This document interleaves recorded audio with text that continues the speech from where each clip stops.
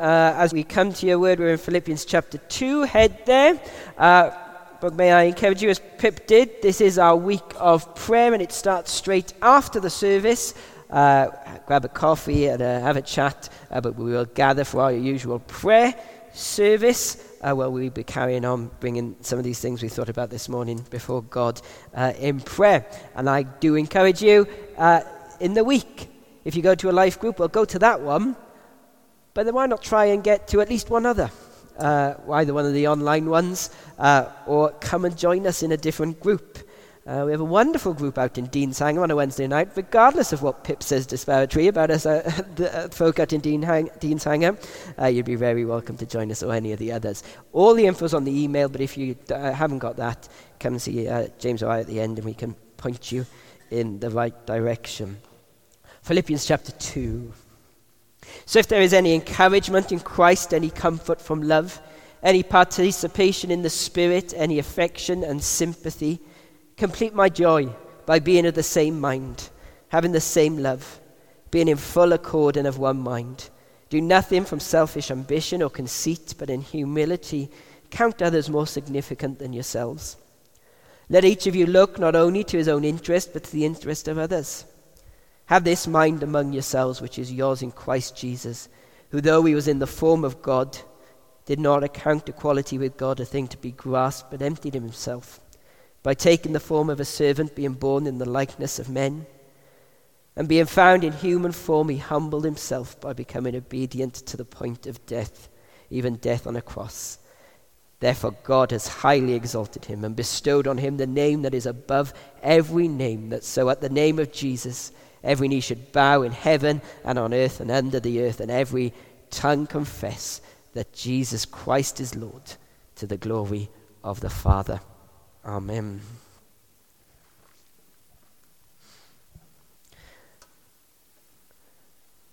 Amen. Well, in these first couple of services at the start of this new year and at the start of this week of prayer, we want to teach what we believe God has put on our hearts for this coming year, and believe what God has been saying to us, but also we'll carry on praying into what God wants to say to us. As we pray this week, we'll be thanking and praising, but asking God to lead us this year. And as I've confessed, I reluctantly said we had a motto verse last year, and I believe God has blessed us with it. It helped us focus. And as elders, as we have been chatting and praying, we believe God has been saying many things to us through his word. But lots of this came under the theme of unity. So we felt led to another verse, a new motto verse for this year. Philippians 2:2, up on the screen there. Complete my joy by being of the same mind, having the same love, being in full accord and of one mind. So we're going to look at this verse over the next couple of weeks. This week we're going to think slightly of the verse in its context in this passage in Philippians 2, and next week we'll think practically more about what unity looks like for us. There'll also be a chance to feed into that in the prayer meetings this week.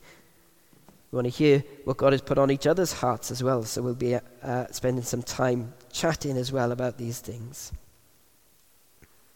So if there is any encouragement in Christ, comfort from love, participation in the Spirit, affection and sympathy, complete my joy by being in the same mind, having the same love, being in full accord and of one mind. These first two verses then are a call to unity. But what is the unity that we see here? The verse puts it, being of the same mind. Well, what does that mean? Well, what we're not talking about here is everyone being the same. Unity is different from uniformity. This is not a call to drab intellectual sameness. It doesn't mean that we aren't to have different personalities, different thoughts, different feelings. No. To have the same mind is a call to togetherness. a corporate spirit, united in purpose, in mission, to share that mind together. Paul prays that we'll have one mind. We see it continues to have the same love. One translation puts that as loving the same things. I think that's really helpful in understanding. Unity means our hearts aligned together to have the same values, the same desires, the same motivations, loving together what is good and holy. To be in full accord. Well, now, that doesn't mean being in an overpacked Honda. So James and I found that hysterical when we were texting that back and forth on Friday. But what does it mean? Does it mean agreeing on everything? Well, that would be great, wouldn't it? But it doesn't have to be that. It means being agreeable together, working through things to reach a common goal in glorifying God. You see, our motto, verse 2, is a call to unity. A call for us as a church, and the church, big picture church, to be united. And it sounds wonderful, doesn't it? Unity sounds great. But unity is hard. And Paul is under no illusion when he said these words. Verse 3 highlights our natural tendencies. Do nothing from rivalry or conceit. Paul says that because he knows where the human heart leans.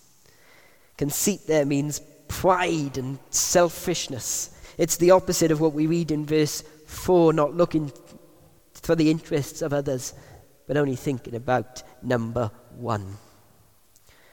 And rivalry. I don't know if you caught it, but we got into and enjoyed the new reality series on BBC over Christmas, The Traitors. I don't know if you saw that. If you didn't see, it's basically a big game of mafia that the youth play. Basically 22 people in a castle in Scotland, and 3 are chosen as traitors, unknown to everyone else, and their job is to kill everybody else off. Not physically, of course, but to get everyone else out of the game. And the faithfuls, their job is to root out the traitors. It's a game of deceit and backstabbing.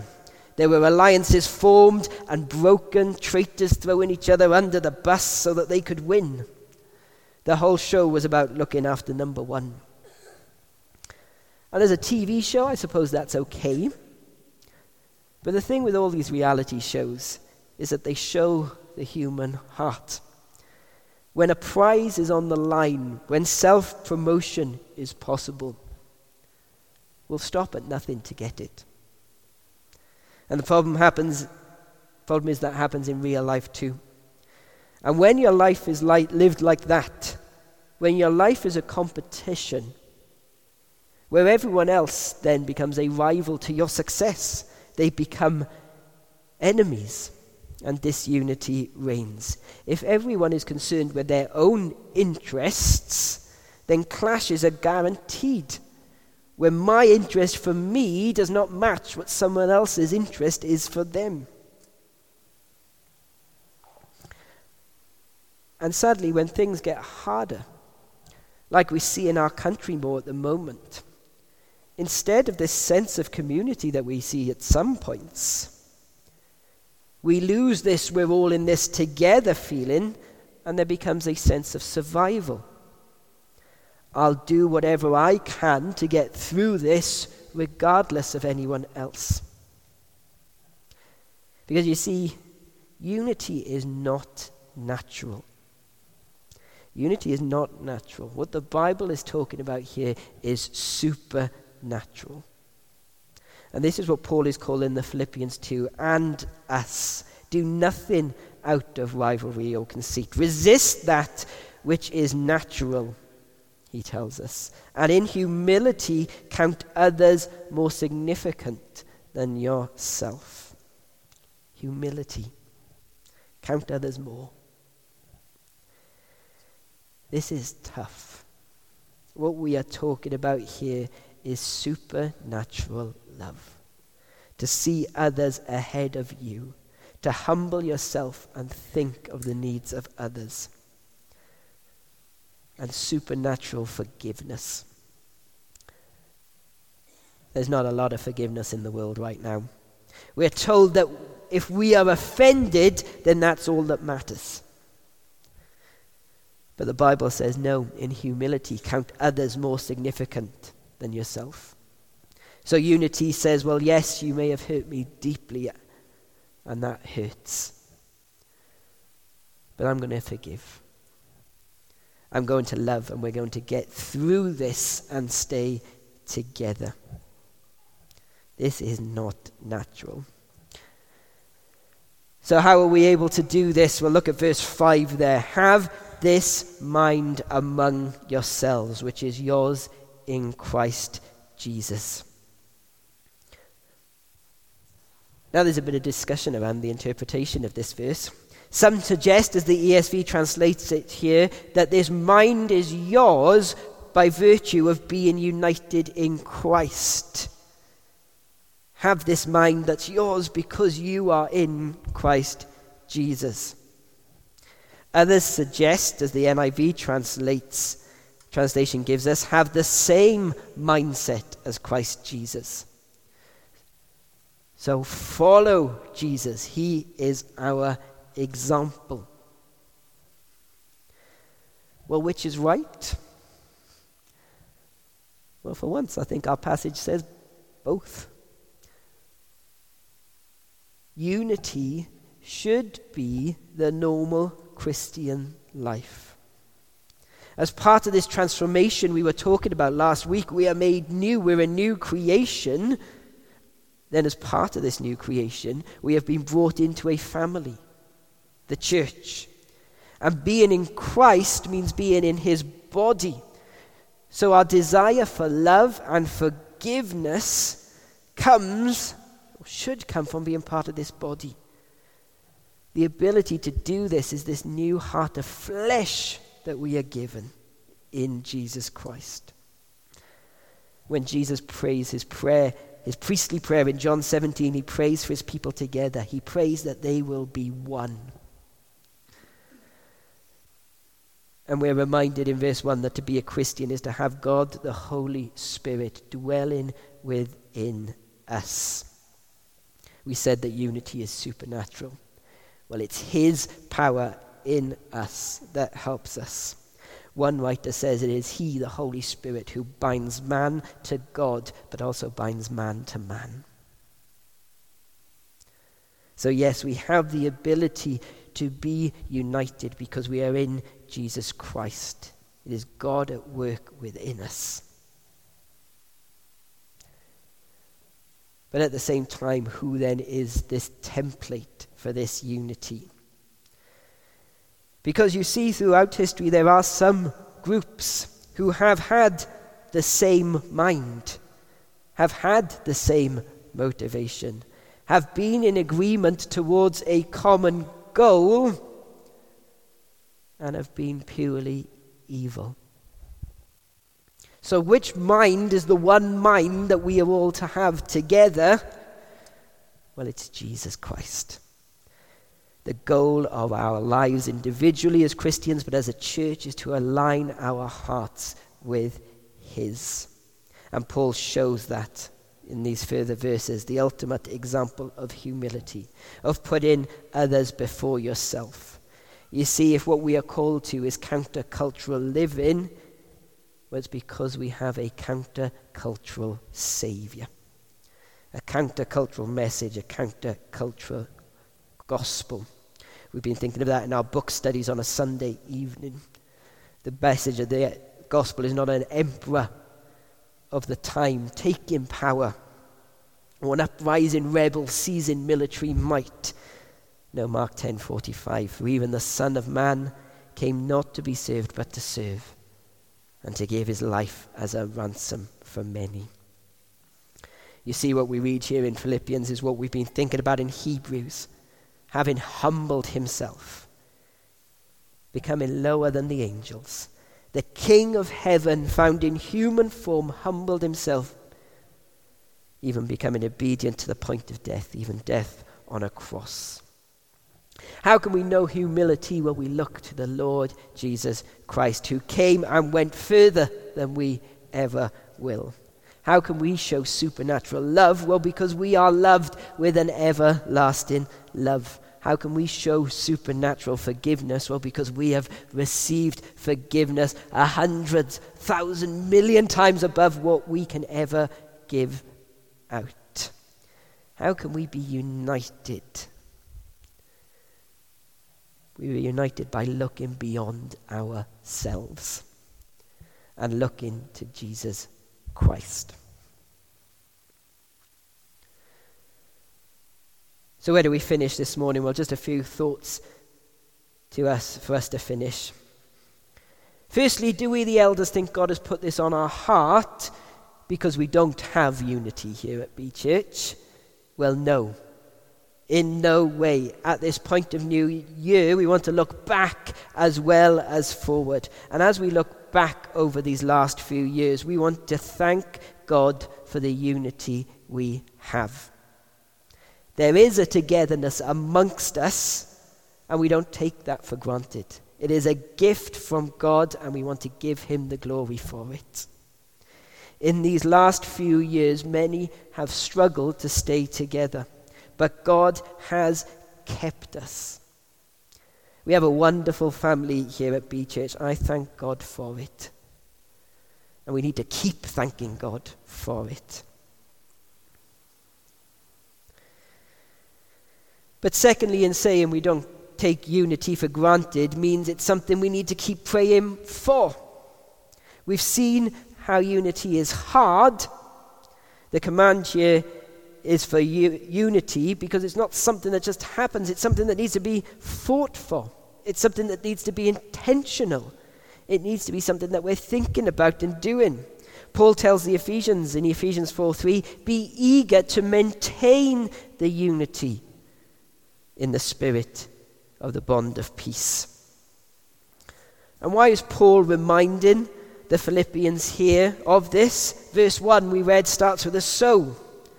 Now we've seen that where there's a therefore, a but, or a so in Scripture, then we need to look back to the previous verses to get a clue. And Philippians 1:29 reads this. For it has been granted to you for the sake of Christ that you should not only believe in him, but also suffer for his sake. Engaged in the same conflict you saw I had and now hear that I have still. Paul tells them they need to be united because they are experiencing tough times and tougher times are coming. And brothers and sisters, we know it is getting harder to stand for Jesus Christ. And it will get tougher. As our country walks further away from the Bible, to say, I'm going to do things God's way, will make us more marginalized than ever. And into this situation, we pray that the church will be united, that the family of God will stay strong together in a world full of conflict, that we will be united.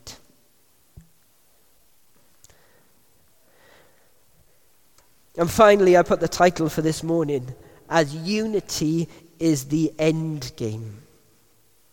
Because as we've looked back and given thanks to God this morning, we look forward, and at the table, we look forward to that ultimate time when Jesus will make all things new. Because brothers and sisters, that is where we are going.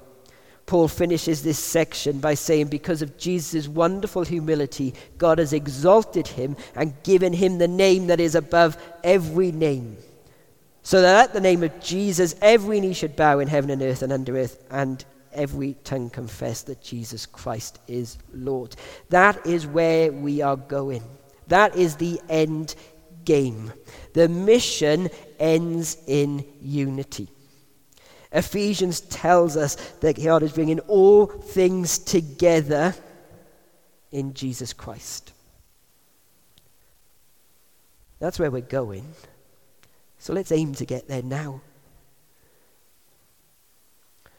And in that great picture of eternity, we read in Revelation, we read these words: a great multitude that no one could number, from every nation, from all tribes and peoples and languages, are standing before the throne. And what are they doing before the throne? Are they arguing about their interpretation of Genesis 6 verse 2? No. They are crying out with a loud voice, salvation belongs to our God who sits on the throne and to the Lamb. Brothers and sisters, that is our end game. That is where we are going. Unity is our destiny, but we can know heaven, a little bit of heaven, on earth now by being united. And so we're going to think a lot more about what that means next week in practice. But for now, God calls us to be united. We praise God that he has kept us and given us this sense of togetherness for these years now. We don't take it for granted, and we know that times are going to get tough in this world, even more so. We pray that he keeps us together in that. And we pray that we will know that now, because we will certainly know it in future. Psalm 133, behold how good and pleasant it is when brothers dwell in unity. It is like the dew of Hermon, which falls on the mountains of Zion. For there the Lord has commanded the blessing, life forevermore. Heavenly Father, we've just thought briefly on these words this morning. But Father, will you continue to print them on our hearts? This call for togetherness, but not any togetherness, a togetherness that we share one mind, that of Christ Jesus. Father, we thank you that we are able to, because you have saved us, you have called us, we are yours, you've given us new hearts. So Father, unity is tough. To love and forgive, put others before ourselves. So we thank you for all that has gone in this church, and we trust you for all that is to come. Keep us united. Let us know somewhat of what we will experience in eternity, united together as we sing, worthy is the Lamb, and to him who sits on the throne.